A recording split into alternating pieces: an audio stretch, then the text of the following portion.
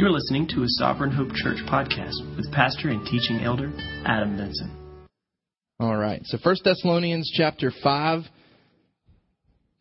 We're going to specifically be in verses 14 and 15 today. I'm going to read again the first part of the chapter to set the context so that we can understand these verses in the context of what Paul's saying in the rest of the chapter. I'm going to tell you up front that the verses that we're looking at today are not necessarily difficult to understand what the meaning is. So there's not a whole lot of new, in-depth stuff that we've got to strive to comprehend.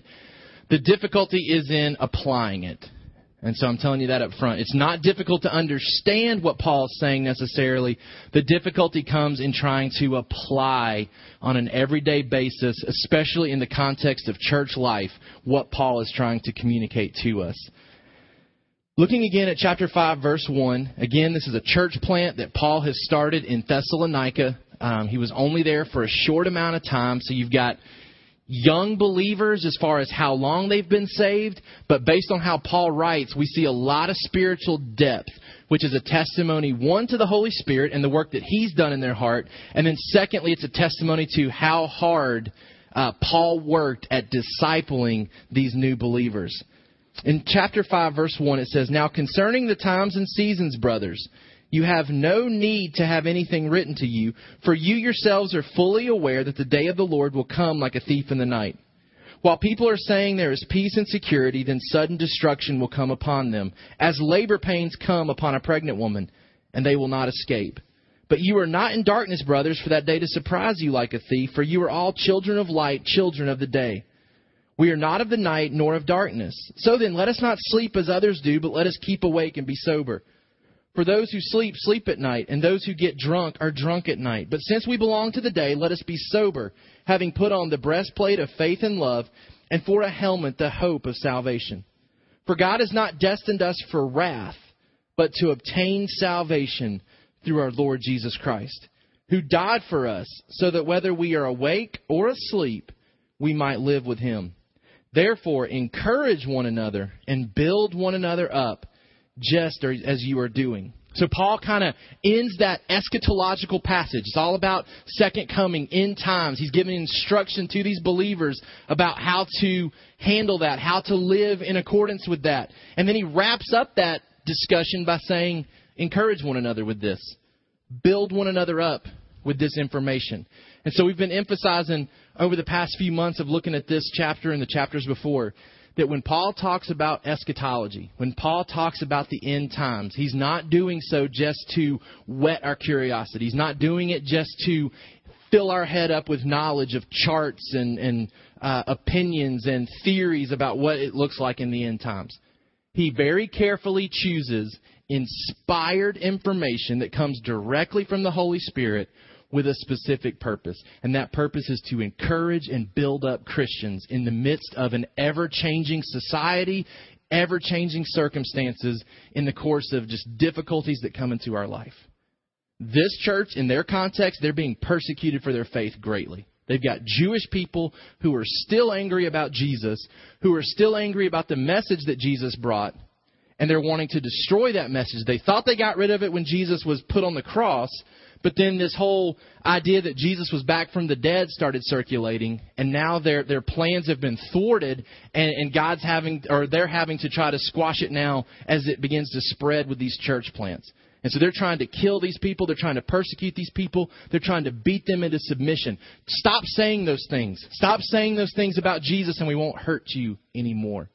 So Paul writes and says, look, better times are coming. You stay faithful. You hold fast. You stay true.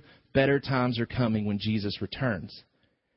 Now we go into the end of chapter 5, and Paul kind of jumps back to present day life and says, now that stuff's going to happen one day. We don't know when.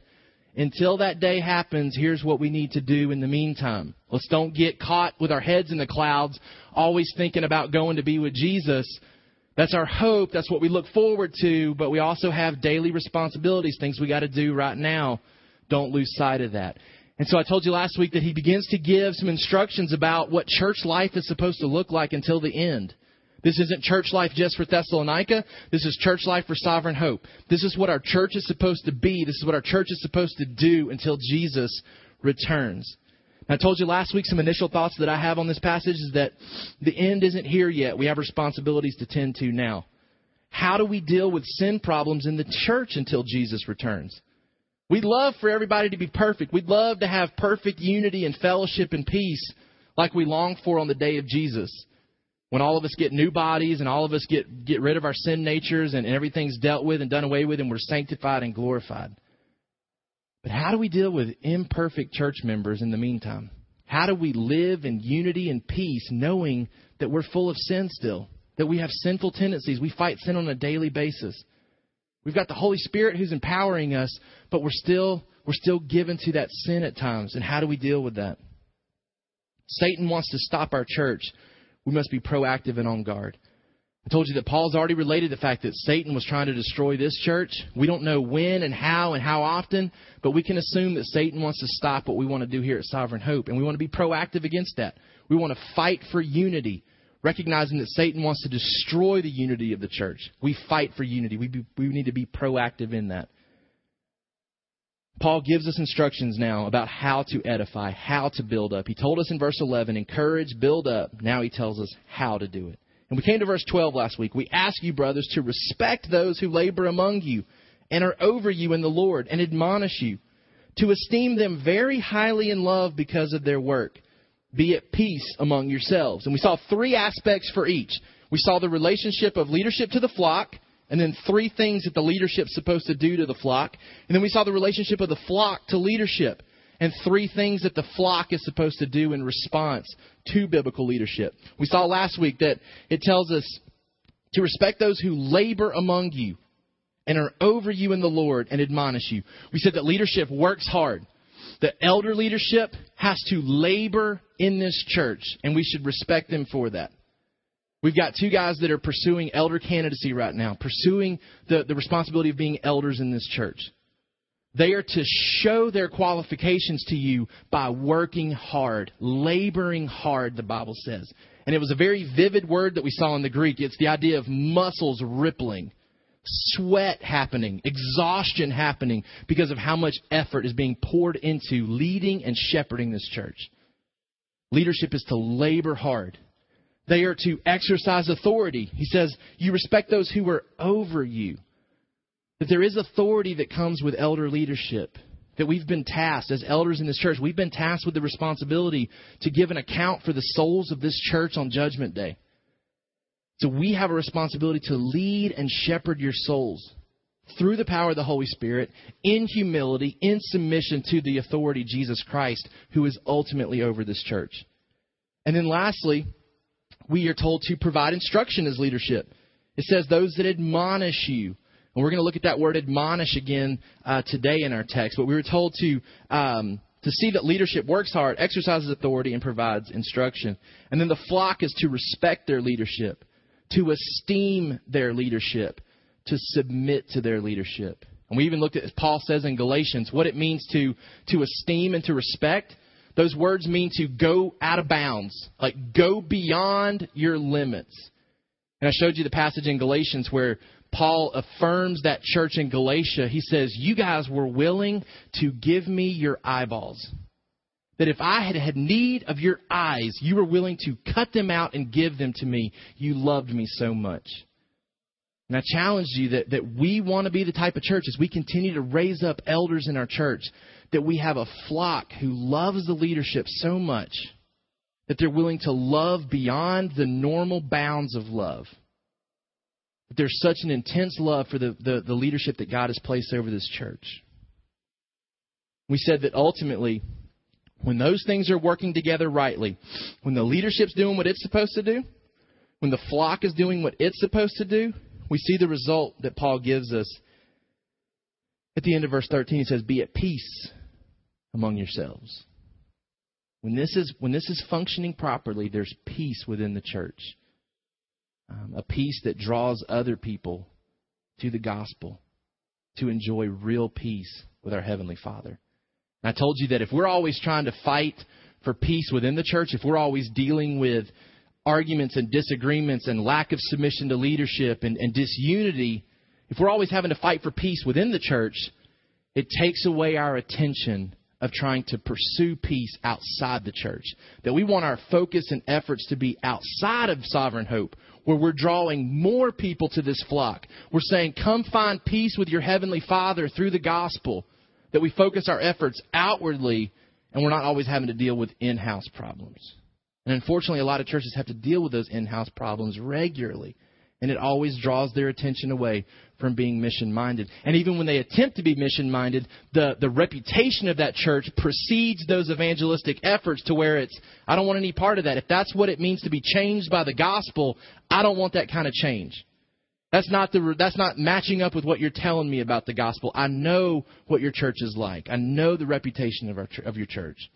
So we need our church's reputation to precede us in a way that allows our message to be amplified. It allows it to be accepted because it's, yes, I've heard about your church. I want to be a part of that.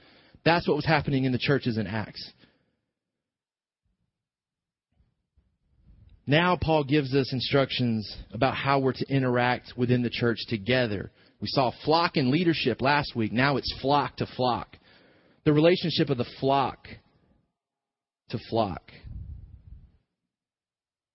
It says in verse 14, and we urge you, brothers, admonish the idle, encourage the faint-hearted, help the weak, be patient with them all. See that no one repays anyone evil for evil, but always seek to do good, and to one another and to everyone. We see that pattern of three once again here when we deal with our relationship to each other. We admonish the idle, we encourage the faint-hearted, and we help the weak. We see in this passage that the responsibility of pastoral care is placed not just on the pastors, but on every member. He says, we urge you, brothers, to do this. Sometimes we put the pressure to admonish and to help and to encourage strictly on the shoulders of the pastor or strictly on the shoulders of the elder leadership. We say, that's your responsibility. You take care of the flock. You take care of people that are struggling in our church. You go see them. You go visit them. You help them through that. But Paul says, he's speaking to the church here, he says, brothers, not leaders, brothers. You have this responsibility. In order for true peace to be attained in this body, it will require the efforts of every one of us working together. The message, in a nutshell for today, healthy brothers and sisters, identify the struggling brothers and sisters and help them. Get involved and help them. First thing we come to, admonish the idle. Admonish the idle. The definition for the idle. Who are these idle people? The Greek word means undisciplined, insubordinate, a soldier breaking ranks. So a lot of the commentators said that the word idle is not really the best translation because that typically conjures up in our minds people that are just sitting around doing nothing all the time. That could be the case here. We're not given clear identification for what these idle people were doing. But the actual Greek word means someone who is undisciplined, insubordinate, a soldier who's breaking ranks. It's someone who is no longer performing their duties or they're not honoring their responsibilities anymore. Someone who's kind of broken ranks. It's someone who's busy doing the wrong things. You could call these people the loafers. People who are out of step with the direction everyone else is headed. People who have slowed down in their pursuit of Jesus. I think all those ideas are consistent with what he's talking about here. Admonish the idle. It's people who have broken rank. People who are no longer doing what they're supposed to do. Hebrews 10:23 gives us an idea of what we're supposed to be doing as a church, as church members together. Let us hold fast the confession of our hope without wavering, for he who promised is faithful. And let us consider how to stir up one another to love and good works, not neglecting to meet together, as is the habit of some, but encouraging one another, and all the more as you see the day drawing near. These are people who have stopped that pursuit of Jesus, who have slowed down in that pursuit of Jesus. These are people that maybe aren't attending regularly anymore. People that have kind of fallen off to the wayside. They've gotten involved in other things maybe. Other things of this world have started to yank them away, and maybe they're not even aware of it. It's not that people are trying to fight sin. It's that they've almost become blinded to their sin. And they've broken ranks, and they're kind of doing their own thing. Probably the best example in the context of our church is Lizzie.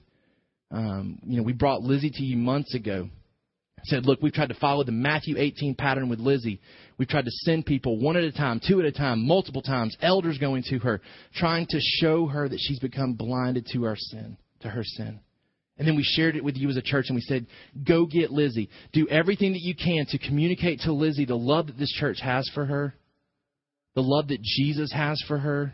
And we continue to do that. And I continue to encourage you as brothers and sisters, admonish the idol in our church. Help them to see that they need protection for their souls and they've become blinded to it. They don't see it anymore. Paul says you admonish the idol.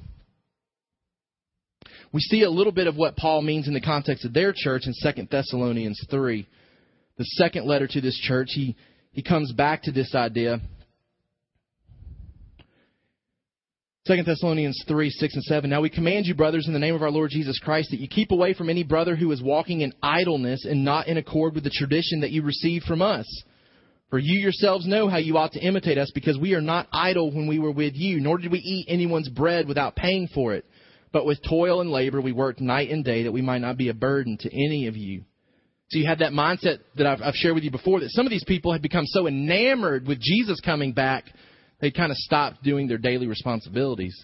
Oh, if Jesus comes back, let's quit the job. Let's stop working so hard. Let's just sit around and wait for that glorious day. Oh, it's been a week since I quit my job, and I'm hungry. Like, I need food. My pantry's empty now. I need to call on somebody to give me some food. I don't have any money anymore. And this has become a problem in that early church. They had misunderstood the teachings about the end times. They were over-preparing for it in the sense that they thought it was imminent to the point that they could just neglect all their responsibilities.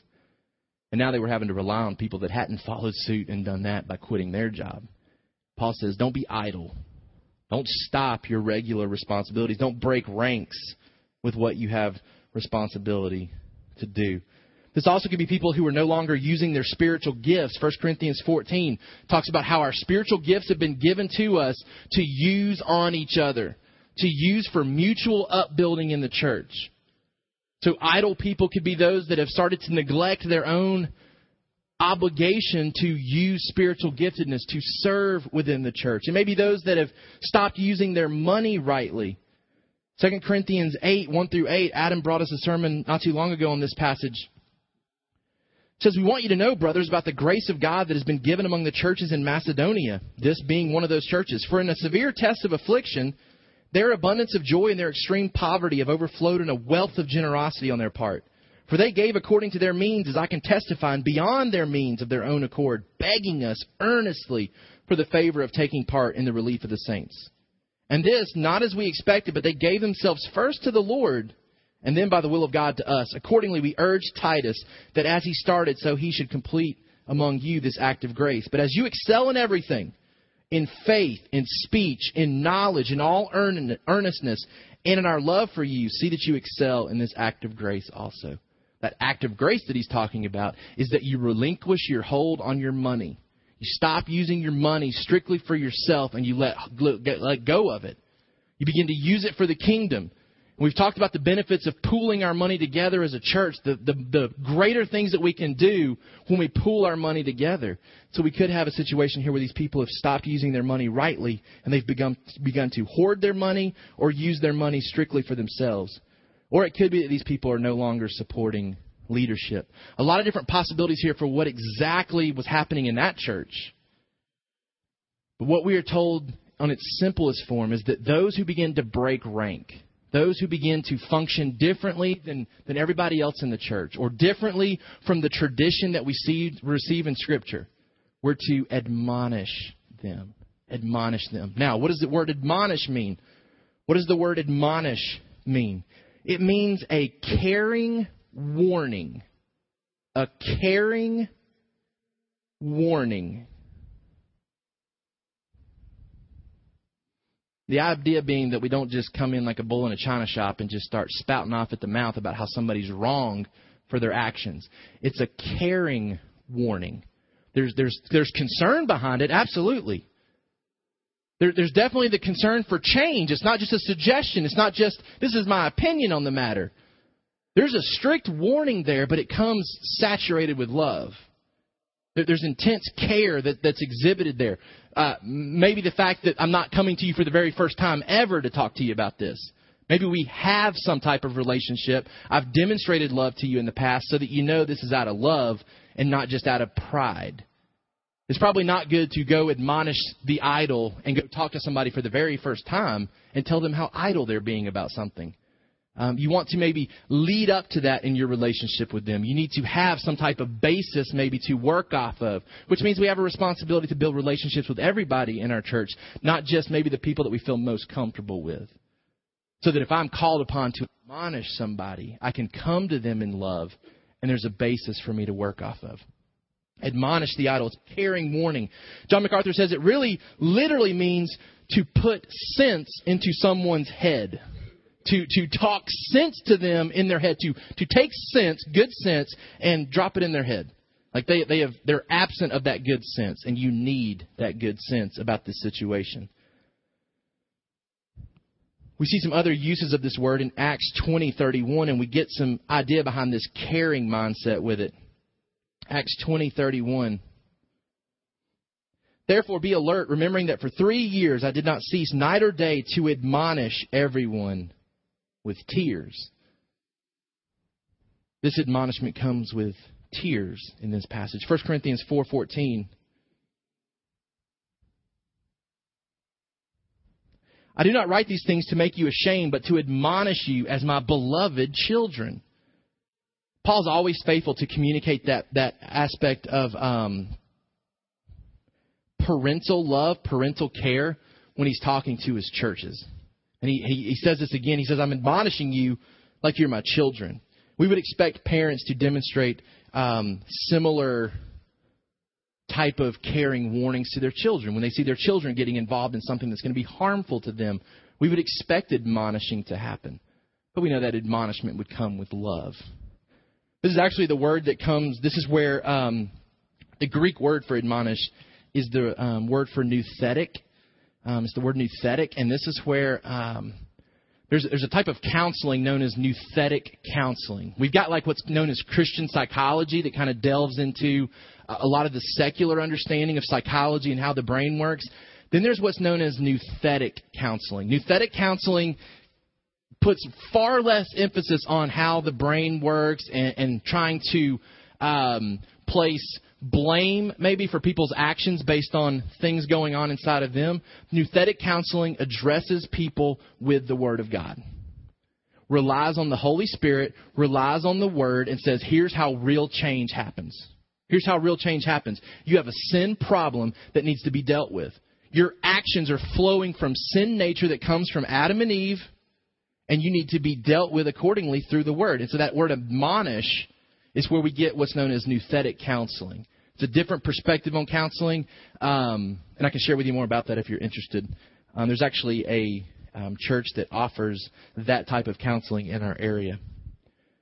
It's a caring warning, admonish the idle. Secondly, encourage the faint-hearted. Encourage the faint-hearted. Now, the Greek word here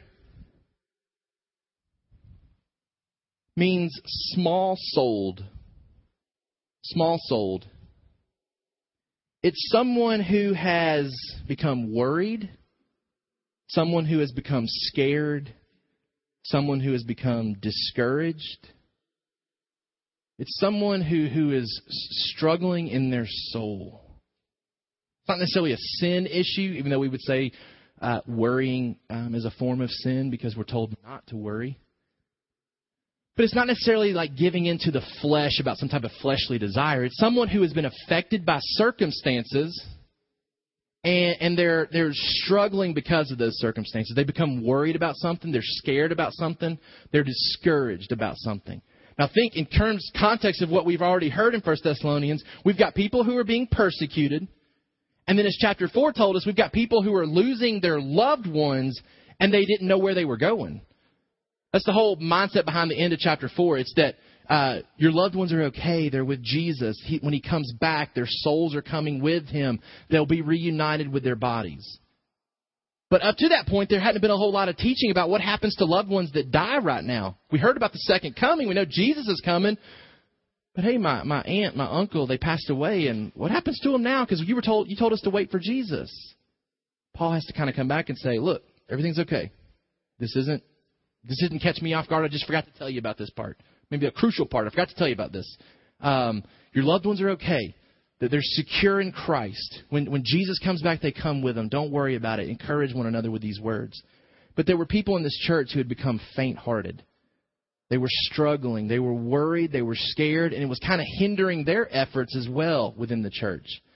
They were kind of starting to kind of stand still. What are we going to do? How do we handle these circumstances? I think you could even label these people as potential quitters.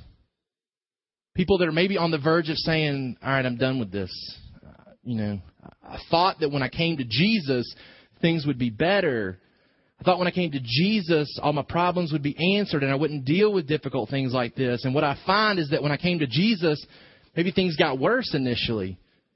I mean, these people are getting persecuted.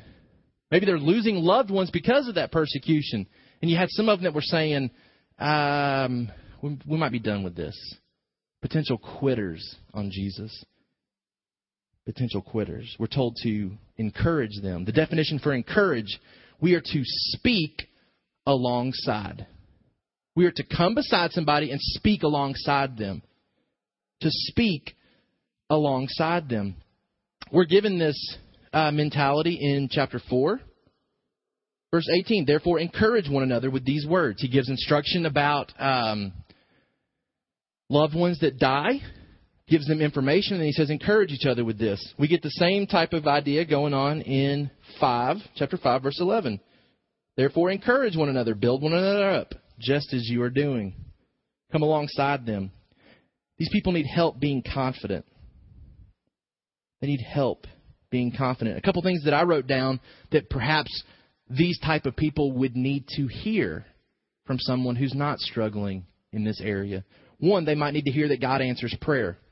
That God answers prayer. In 1 John 5,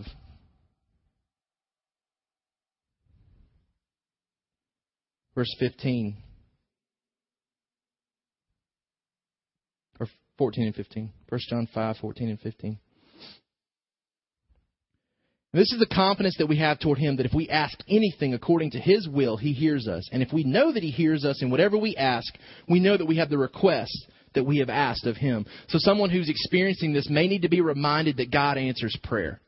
That God answers prayer when we pray to Him in His will. Secondly, that God secures salvation.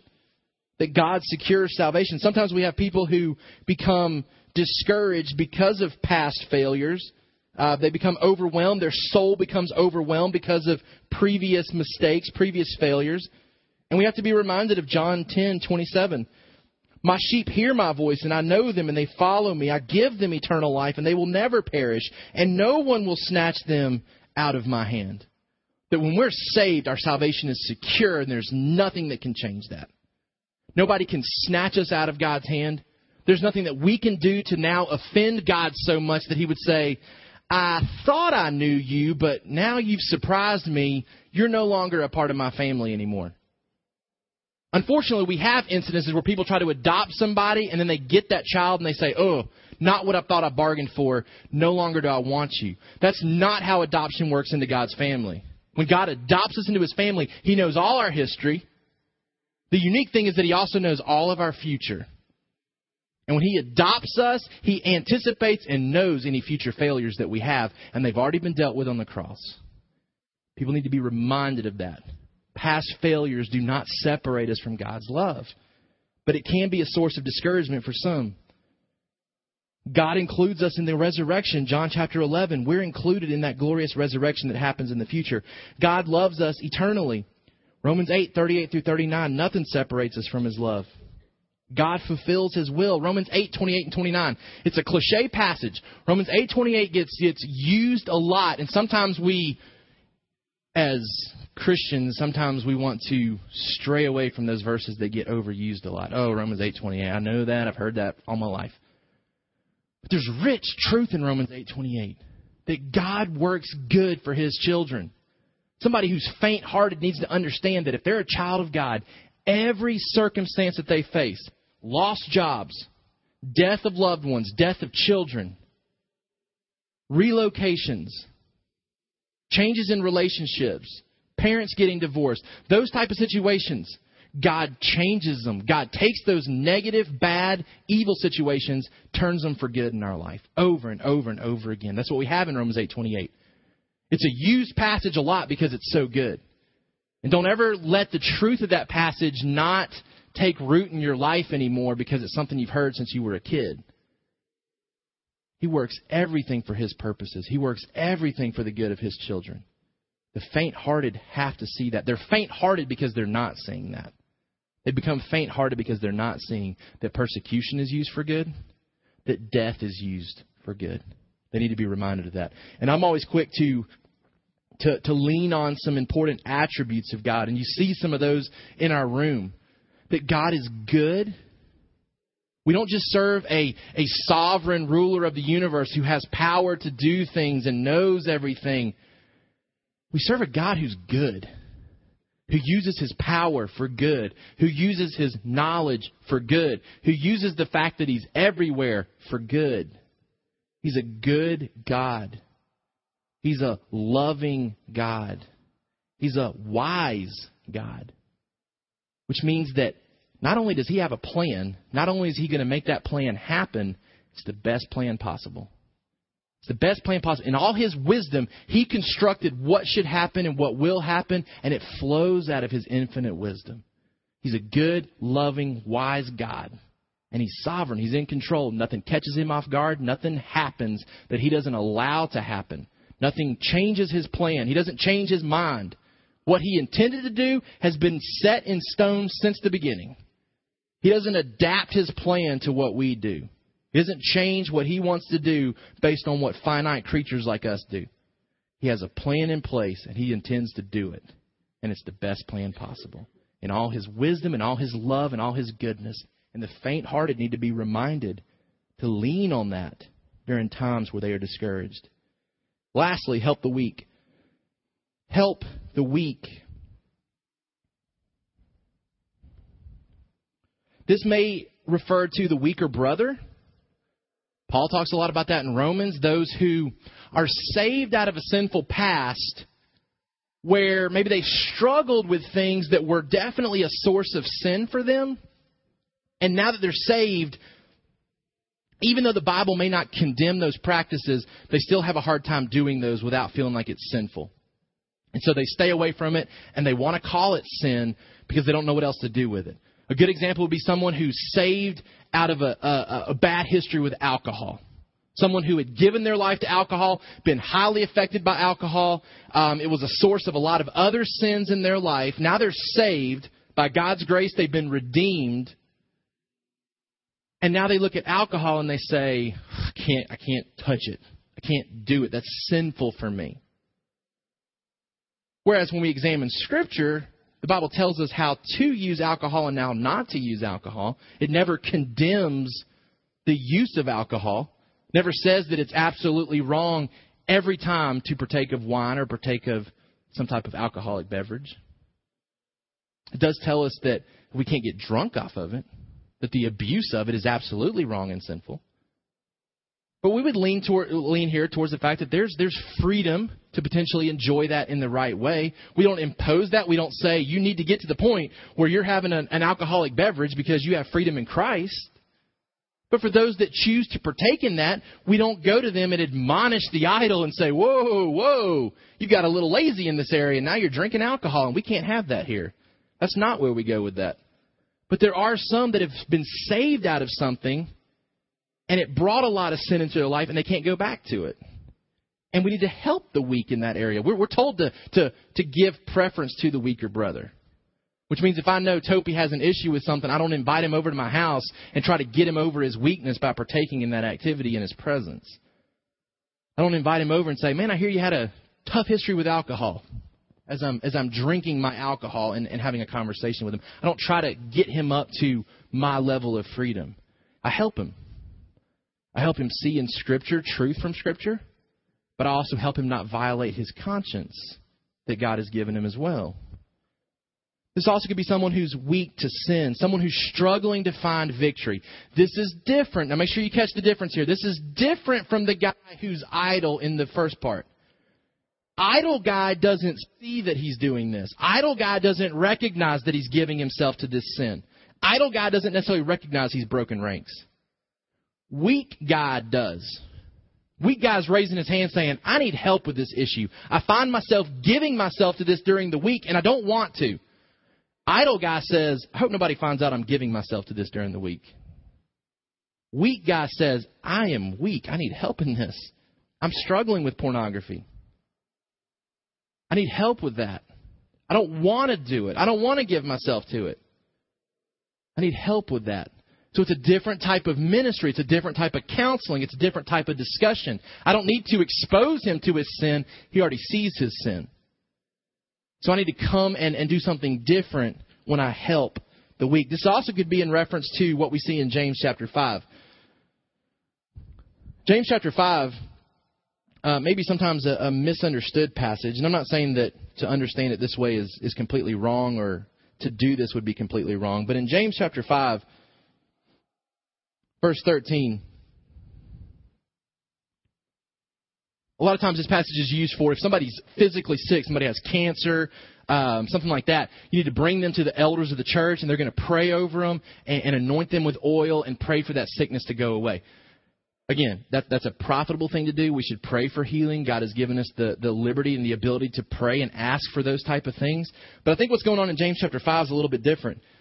Verse 13, it says, Is anyone among you suffering? Let him pray. Is anyone cheerful? Let him sing praise. Is anyone among you sick? Let him call for the elders of the church and let them pray over him, anointing him with oil in the name of the Lord. And the prayer of faith will save the one who is sick. And the Lord will raise him up. And if he has committed sins, he will be forgiven. Therefore, confess your sins to one another and pray for one another that you may be healed. The prayer of a righteous person has great power as it is working. So you see that connection there with sin and confession. So it seems likely that the sickness, the weakness going on there is one of spiritual nature, not necessarily physical nature. Is someone weak among you? Is someone sick? Is someone having struggles with fighting sin to a different level than maybe what we normally experience? Bring them to the elders. Let the elders pray over them. Let the elders encourage them. Let confession happen where it needs to so that that person can be healed. So we've got maybe the weaker brother. We need to help the weaker brother. We have people that are weak to sin. Or just people that are flat out sick in their sin and need to be encouraged out of it. What does it mean to help? What's the definition for help? Help means to hold on to them. If I'm told to help the weak, I'm told to hold on to them. Hold fast to them. To cling to them. To find them and stick on them. To support them. And you kind of get this image of just sticking onto them like glue. They're weak. They need help. And if they're humble enough to admit that, then we have such a responsibility as a church to take care of them. Galatians 6, when a brother falls into sin, we have the responsibility to help them, to encourage them, to lift them up. When I taught on Galatians 6 several years ago, we talked about the fact that the image there is what you find with a splint. It's the idea of a broken bone that needs a splint, needs that support. It needs to be held up. So when I had a broken finger several years ago, I had to put a splint on it, and I had to walk around with my finger like this all the time. That splint was meant to put it into a position to where it would naturally heal the way that it needed to. So the picture in Scripture is that believers are to act as splints for each other. Somebody comes and says, I'm broken. I'm all messed up here. I got some stuff going on in my life. I don't want it there, but I am broken. I need some help. That the Christian brother, the healthy brother says, hey, let me help you out. Let me fix that. Let me splint that for you. Now I'm going to hold on to you. I'm going to cling to you. It's going to be like wearing a splint day and night. I'm going to check on you. I'm going to make sure that you get back to a healthy condition to where you and me can then go be a splint for somebody else. I'm going to get you back to healthy condition. That's the idea going on here when we're told to help the weak, which gives us the responsibility to identify those that are prone to wander and be proactive. Find those people who are prone to wander in our church and be proactive about helping them stay the course. And in order to help them, they need doctrinal support and instruction. I mean, all these counseling things, admonishing the idle, encouraging the faint-hearted, helping the weak, all that counseling, all that ministry has to flow from the Word. Okay? You've got life experiences that will help, sure. You've got opinions and thoughts on different matters that will help, sure. But if you're helping somebody the way that these passages are talking about, it has got to flow from doctrinal support from the Word. These people need truth spoken to them. They need it spoken differently. Idle guy needs it a lot more harsh than weak guy. A faint-hearted guy doesn't need anything harsh. I mean, that guy just needs to be loved on and encouraged so he doesn't quit. He needs help seeing that God is in control of his life. So we speak the word, but we speak it differently based on their condition at the time. Now, there's some helpful reminders in doing this. So we see the three aspects of flock to flock. And then Paul throws in some helpful reminders for us here at the end of this passage. So back in 1 Thessalonians chapter 5. We urge you, brothers, admonish the idle, encourage the faint-hearted, help the weak, be patient with them all. See that no one repays anyone evil for evil, but always seek to do good to one another and to everyone. The first helpful reminder for us is that we need to be patient with them all. Be patient with them all. And that is a hard thing to do at times. It's easy to become frustrated and prideful when we're trying to do this type of ministry. It's easy to become frustrated when idle guy doesn't see it like you want him to see it fast enough. When faint-hearted guy continues to be faint-hearted, doesn't get the encouragement that he needs after one meeting. When weak guy continues to commit the same sins over and over, despite the fact that you meet with him over and over and over, it's easy to become frustrated and say, dude, if you're not going to get better, I'm out of here. It's easy to become prideful and say, why can't you be more like me? I gave that stuff up a long time ago. I don't get worried anymore. I don't get scared. I don't do those sins anymore. I'm always aware of my sin. I'm never idle. I never need anybody to come admonish me. Why can't you be more like me? It's easy to get into that situation the more and more we deal with flawed people. It'd be easy for us to say, I tried to admonish that guy, but he just wouldn't hear it from me, so I moved on. Paul says, you be patient with them all. You recognize that you're here, a part of this church. You're supposed to be here for the long haul until God moves you somewhere else. And so you're here for long-haul ministry with people. We have a lot of work to do to be holy and blameless on the day of Jesus Christ. There's a lot of patience that needs to happen. Minister to them where they are. You adjust your ministry strategy, and I've already kind of talked about that. You adjust your ministry strategy to who you're talking to.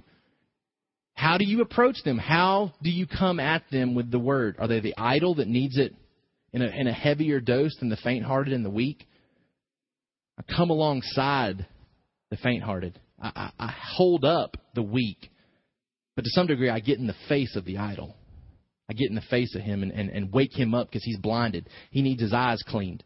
He needs his vision. It's impaired. He needs it fixed. So we adjust our ministry strategy to who we're talking to. And ultimately, we need to remember all these groups are lacking faith. They're lacking faith in something. Remember, we've defined faith as trusting truth. Faith is trusting truth. The way we grow in our faith is that we learn more truth to trust in. So new believer has faith. Person that's been saved for 5 years ought to have more faith because he knows more about the Word. He knows more about God. He's got more truth to trust in. These people are lacking faith. And so the answer to all three of these people's problems is they need more truth to trust in. And again, that goes back to the fact that the way we counsel is we give them the Word over and over and over. It's just how we give it to them that changes. This idea of patience has also helped to remember that it's an attribute of God. We're told to be patient because God's patient with us. We're quick to get frustrated.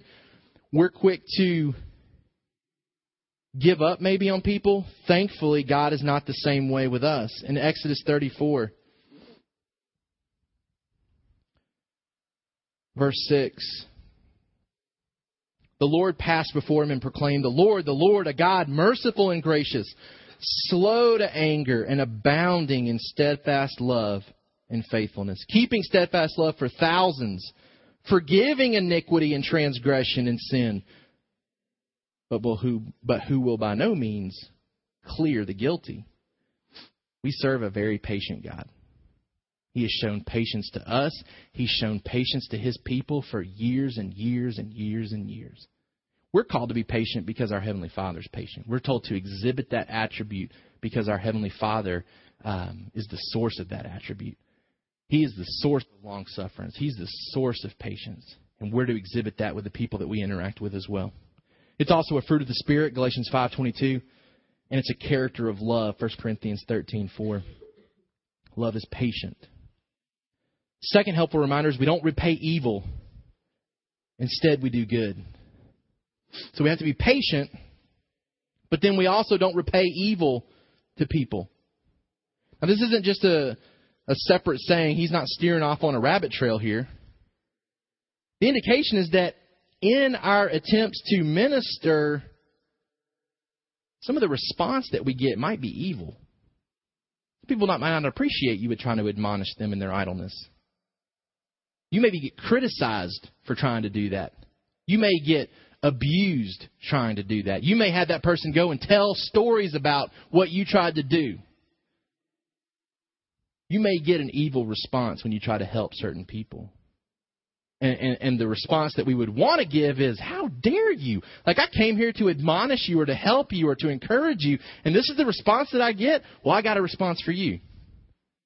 That would be our fleshly tendency, like, hey, I'm trying to do the right thing, and then I get this kind of response? This is not what I expected.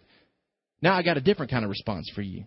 He says, you don't repay evil for evil. You continue to do good. Again, the connotation here is that they're trying to share the gospel with people that are persecuting them. So they come with good news. They come to say that Jesus has been perfect for you, that you don't have to do good works anymore to be saved, that you were never to do good works to be saved, that everything in the Old Testament pointed to Jesus. You guys missed it as Jewish people. You missed that everything was a picture of Jesus coming. Now we've got full revelation. Here's what the gospel is. These people were like, we're going to kill you for that. We want absolutely no part of that good news that you think you have. And this church is told you don't repay evil for evil. You don't band together as a church and try to fight these persecutors. You willingly lay down your life if necessary for their souls. It's like Stephen, who's being martyred and he's being stoned to death. And he's praying to God and he says, God, don't hold this against them. Don't hold this against them. The same attitude that Jesus had on the cross. We're not to repay evil. Instead, we're to do good. Not just an individual responsibility, though. This doesn't just tell individuals, hey, don't do this. He says, as a church, you make sure that no one is doing this. Look what he says. See that no one repays anyone evil for evil, but always seek to do good to one another. It's the corporate responsibility. The responsibility for community behavior is placed on everyone.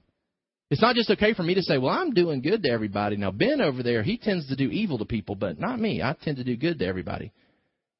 As a member of this church, Ben, as a member of this church, if I see him repaying evil for evil, I have a responsibility to go admonish the idol. I have a responsibility to go say, hey, buddy, I think you've been blinded in this area. Like, the Bible calls us to this type of mindset, and I feel like you're becoming known for this.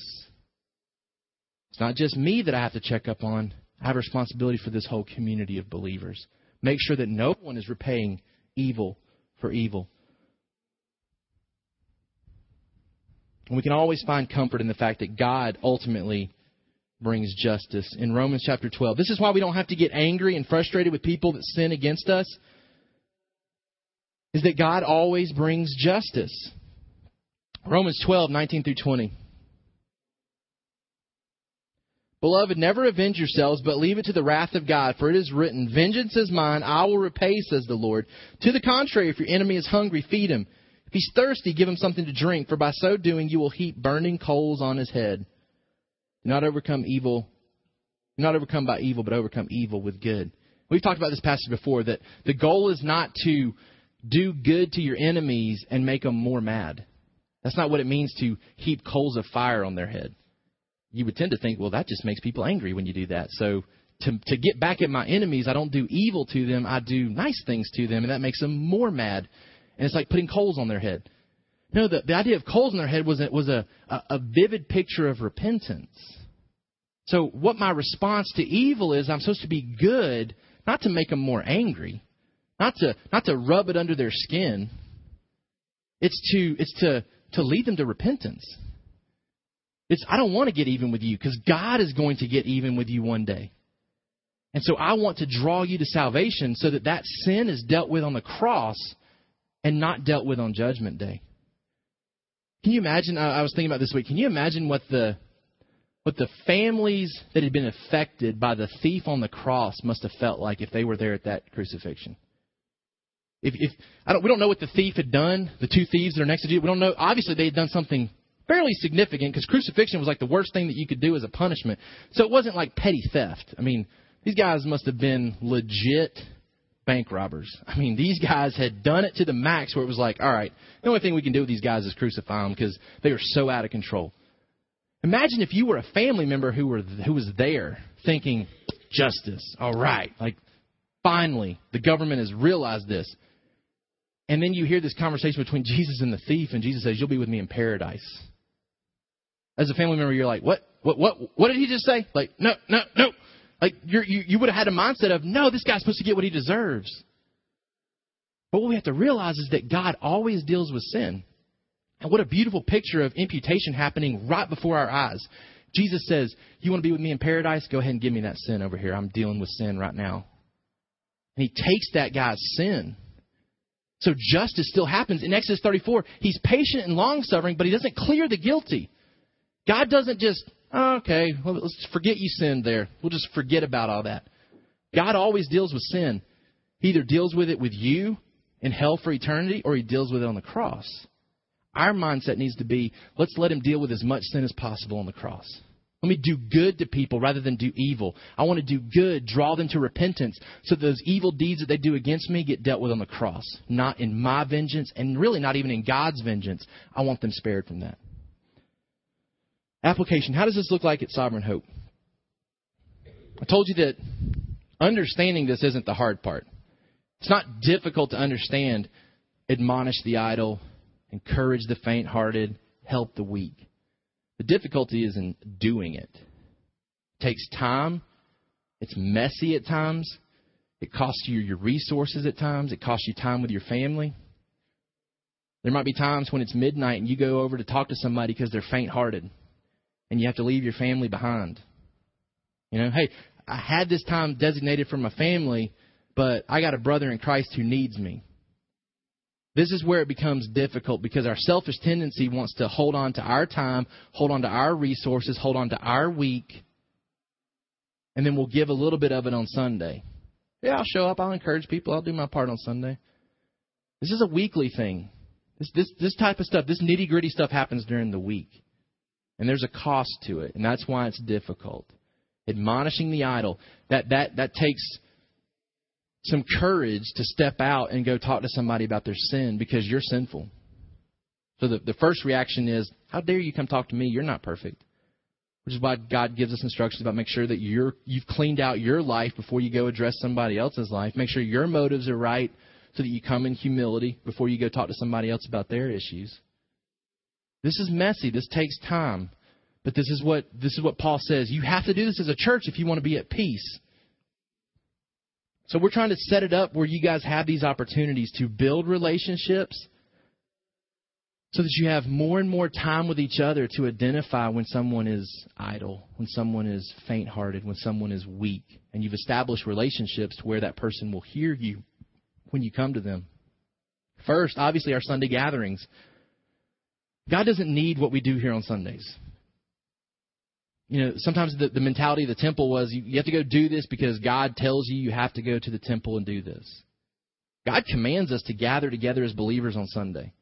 But it's not because God needs this from us. God doesn't need anything from us. God commands us to not forsake the assembling of ourselves together because he knows we need this. We need this every week so that we stay encouraged, so that we continue to fight the fight, so that we see other believers who are in rank with us, doing things the same way that we're trying to do them. So our Sunday gatherings, we meet every Sunday. Thankfully, we're in a building now, and we really can meet every Sunday. We don't have to rely on the schedule of the Freeman Sasser and other people that are reserving it. We can meet every week now. And the importance of that needs to be known by all of us, that God has given us this time on Sundays because he knows we need it. Secondly, the city. The city. The city is a great way to maintain communication with people during the week when you can't be face-to-face with them. A lot of us live in different areas. A lot of us have busy schedules.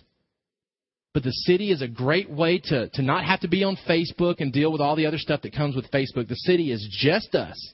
It's just us, just our community. And it's a great way for us to be able to post post ways that people can pray for us, post things going on in our life. And it's a great way for people to respond to those things so that others in our church know that they're being prayed for. It's a great way to check up on people, see how people are doing. I encourage you to use the city more and more. Connecting points. We talked about these last week. These are things that are now available to you throughout the course of the month that give you opportunities to connect with each other for fellowship. They are not required, nor do we expect you to attend all of them. But we've set it up where our moms are getting together on Wednesday mornings for those that can, just for encouragement and hangout time. That we're going to have a monthly women's dinner where you get together, you leave the kids at home with the daddies, and you just come and you hang out as women in our church. Single women and married women coming together once a month. Our men, pizza and theology 2 times a month, where we're meeting downtown at Small Town Pizza, where we're hanging out together and we're talking about Jesus together. We've talked about the singles nights. Every Friday night, we realize that you guys don't have families that you have to tend to. That's the end of the week for you, and you're looking for things to do. And so we want to provide that opportunity for you to hang out with leadership in this church. So every week, every 2 weeks, a different elder in our church or an elder candidate in our church or someone in leadership in our church is inviting you over to their house to spend time together and to spend time with a maturing believer in our church. To spend time with his wife and to find encouragement through those type of relationships. So we're continuing to add these type of connecting points. I would encourage you, the master calendar is up and working on our website. If you're ever wondering what's going on during the week, you can go to our church website at sovehope.org, click on the calendar link, and it'll give you our Google Calendar, and you can kind of see what's going on this week. What can I be involved in? Again, we don't expect you to be at everything. We're not looking to max out your schedule and wear you out on church things. But we are trying to cater to different scheduling needs and provide as many opportunities for you to get together and encourage one another. Our C groups, which we'll be sharing with you more, these are the way we try to simplify things in our church so that you can, even yourself, can kind of help say, okay, I'm going to try to really be encouraging to this group of people. Because it can be a little overwhelming, even in a church our size, to say, okay, I got to find a way to encourage everybody in my church. Our C groups are simply meant to kind of bring things down to a level to where we can say, okay, this is a little bit more manageable. We do that as elders so that we can kind of help make sure that everybody's being taken care of without it being a little bit overwhelming, saying I got to take care of everybody in our church. And then discipleship. And this is ultimately where we want to go. Discipleship. We said we don't want to schedule this for you. We want discipleship relationships to happen naturally. We want them to flow out of C groups and connecting points. We want older men and women connecting with younger men and women for discipleship. We want younger men and women praying about it and approaching older men and women and saying, will you please disciple me? Will you pour into me? We want the older men and women praying for our younger believers in this church, pushing discipleship without flat out saying, hey, can I disciple you? Because we talked about sometimes that can be awkward if the person's like, I don't want you. I'm praying about somebody else discipling me. Then instead, we say, hey, have you considered discipleship? It's really important. You need to know how to follow Jesus. And this is the biblical mandate, according to Matthew 28, that people in our church are supposed to teach you how to follow Jesus. Have you thought about asking somebody for discipleship? People ask me all the time, what do you do for discipleship? What do I do if I meet with somebody for discipleship? And I've been spending the last few years trying to figure out exactly what God meant when he said, make disciples. A great resource that I'm trying to make available to you as much as possible. I'm trying to pass on everything that God is showing me in the area of discipleship. That's the Matt28project.com website. Matt28project.com. On that, I'm posting everything that God is teaching me about discipleship. I would encourage you to go to that website. It's got lessons that you can take and teach to somebody that you're trying to disciple. Also on that website, there are books that are great tools to use with somebody. And this is kind of where I'm starting to lean more towards in my discipleship, just because I don't always have time to prepare a lesson. If me and Jesse meet a lot now, and I don't always have time to prepare a new lesson to teach Jesse. But one really helpful thing is for me and Jesse to be talking and me say, Jesse, what's some things that you're dealing with right now? What are some things you want to know more about? And him kind of sharing that with me and me saying, okay, let's go through this book together. This book addresses those things. Let's read through this together. Let's talk about this together. It's what Mark Dever does at Capitol Hill Baptist Church in D.C. He's always just getting together with younger men, and they're going through books together. Because he doesn't have time in his schedule to write specific lessons, especially if he's preaching like I do every Sunday. So a book is a great thing to go through with somebody. You don't have to prepare anything. You pick out a book that's relevant to where that person is, and you go through it together and use that as a source of encouragement. There's also what we're making available now on that website, Terms to Know. This is stuff that we're doing with our youth discipleship right now. A new believer especially needs to understand big words that the Bible talks about. And so we're trying to make some definitions available on that website. Those are things that you could take and sit down with somebody and simply explain some key doctrinal terms to that person in your discipleship time with them. I mean, that's going to make the Bible come alive to them as they see big words that before they didn't know what they meant. And now they see the rich, deep truth that those words mean. Those are some ways that we can apply that in our church. This whole idea of how do we admonish the idle, encourage the faint-hearted, and help the weak. It involves you being involved in our church. You're engaging here on Sunday mornings. Getting here, if you can, early enough to spend some time fellowshipping together. You stick around. Maybe you invite people to go to lunch with you right after church on Sundays so that you're hanging out with people, getting to know people, knowing how to speak truth to them. You're involved on the city. You're encouraging people on the city. You're posting stuff on the city. You're sending messages to each other to encourage each other during the week. You're coming to connecting points when you're able to, so that you can see people on a smaller scale, more age-graded, more gender-graded, so that it's not just everybody getting together. That you're participating in that C group mindset where you're saying, okay, so-and-so's in my C group. They weren't here this Sunday. I need to check up on them, make sure they're doing okay. And then lastly, discipleship ultimately. We want to be a church that's making disciples, and we want as many people in our church as possible making disciples. I'm going to close this out in prayer, and then I'll give you just a couple of minutes if you want to ask any questions before we go. I would encourage you to begin even applying what we've heard today already by looking at your schedule and see how you can be more involved in what our church is doing, using our website to inform yourself of what things are available. If you've got questions about what we've talked about even today, I'll be here. If you want to ask me specifically about something that we looked at today, I would encourage you to do so. I'm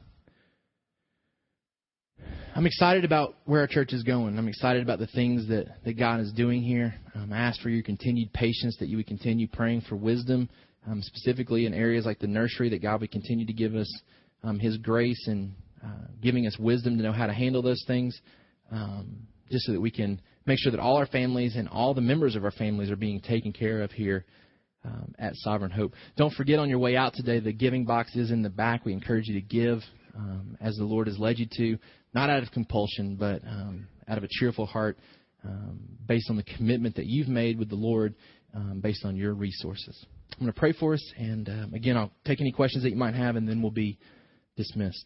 Father, we do thank you so much for the Word. We thank you for the encouragement that Paul has given us through the Holy Spirit this morning. God, I thank you for the church at Thessalonica and the example that they are to us. Father, I pray that we would receive that same instruction today, 2,000 years later, that we would be a church that is faithful to admonish the idle. God, that we would see people that are falling into sin that don't realize it. And God, we would recognize that the peaceful thing is not to ignore it and not cause potential issues by addressing it. But that, God, you'd help us to see that the real source to, the real path to peace is to address those things, to deal with sin in our church. That we would be faithful to encourage those that are faint-hearted, discouraged.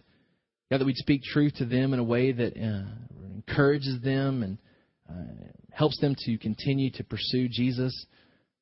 For those that are weak in their sin, God, I pray that we'd be able to come alongside them and to hold them up and to restore them and to speak truth to them as well. God, give us patience with each other. There are a lot of different personalities in this room, a lot of different perspectives and opinions and interests and ideas. God, help us to be unified. Help us to be patient with each other. Help us to be at peace with each other so that ultimately we can draw others outside of this building to peace with you. God, help us to be faithful to not repay evil with evil, but to do good to everyone, especially those who are of the household of faith. We ask these things in Jesus' name. Amen.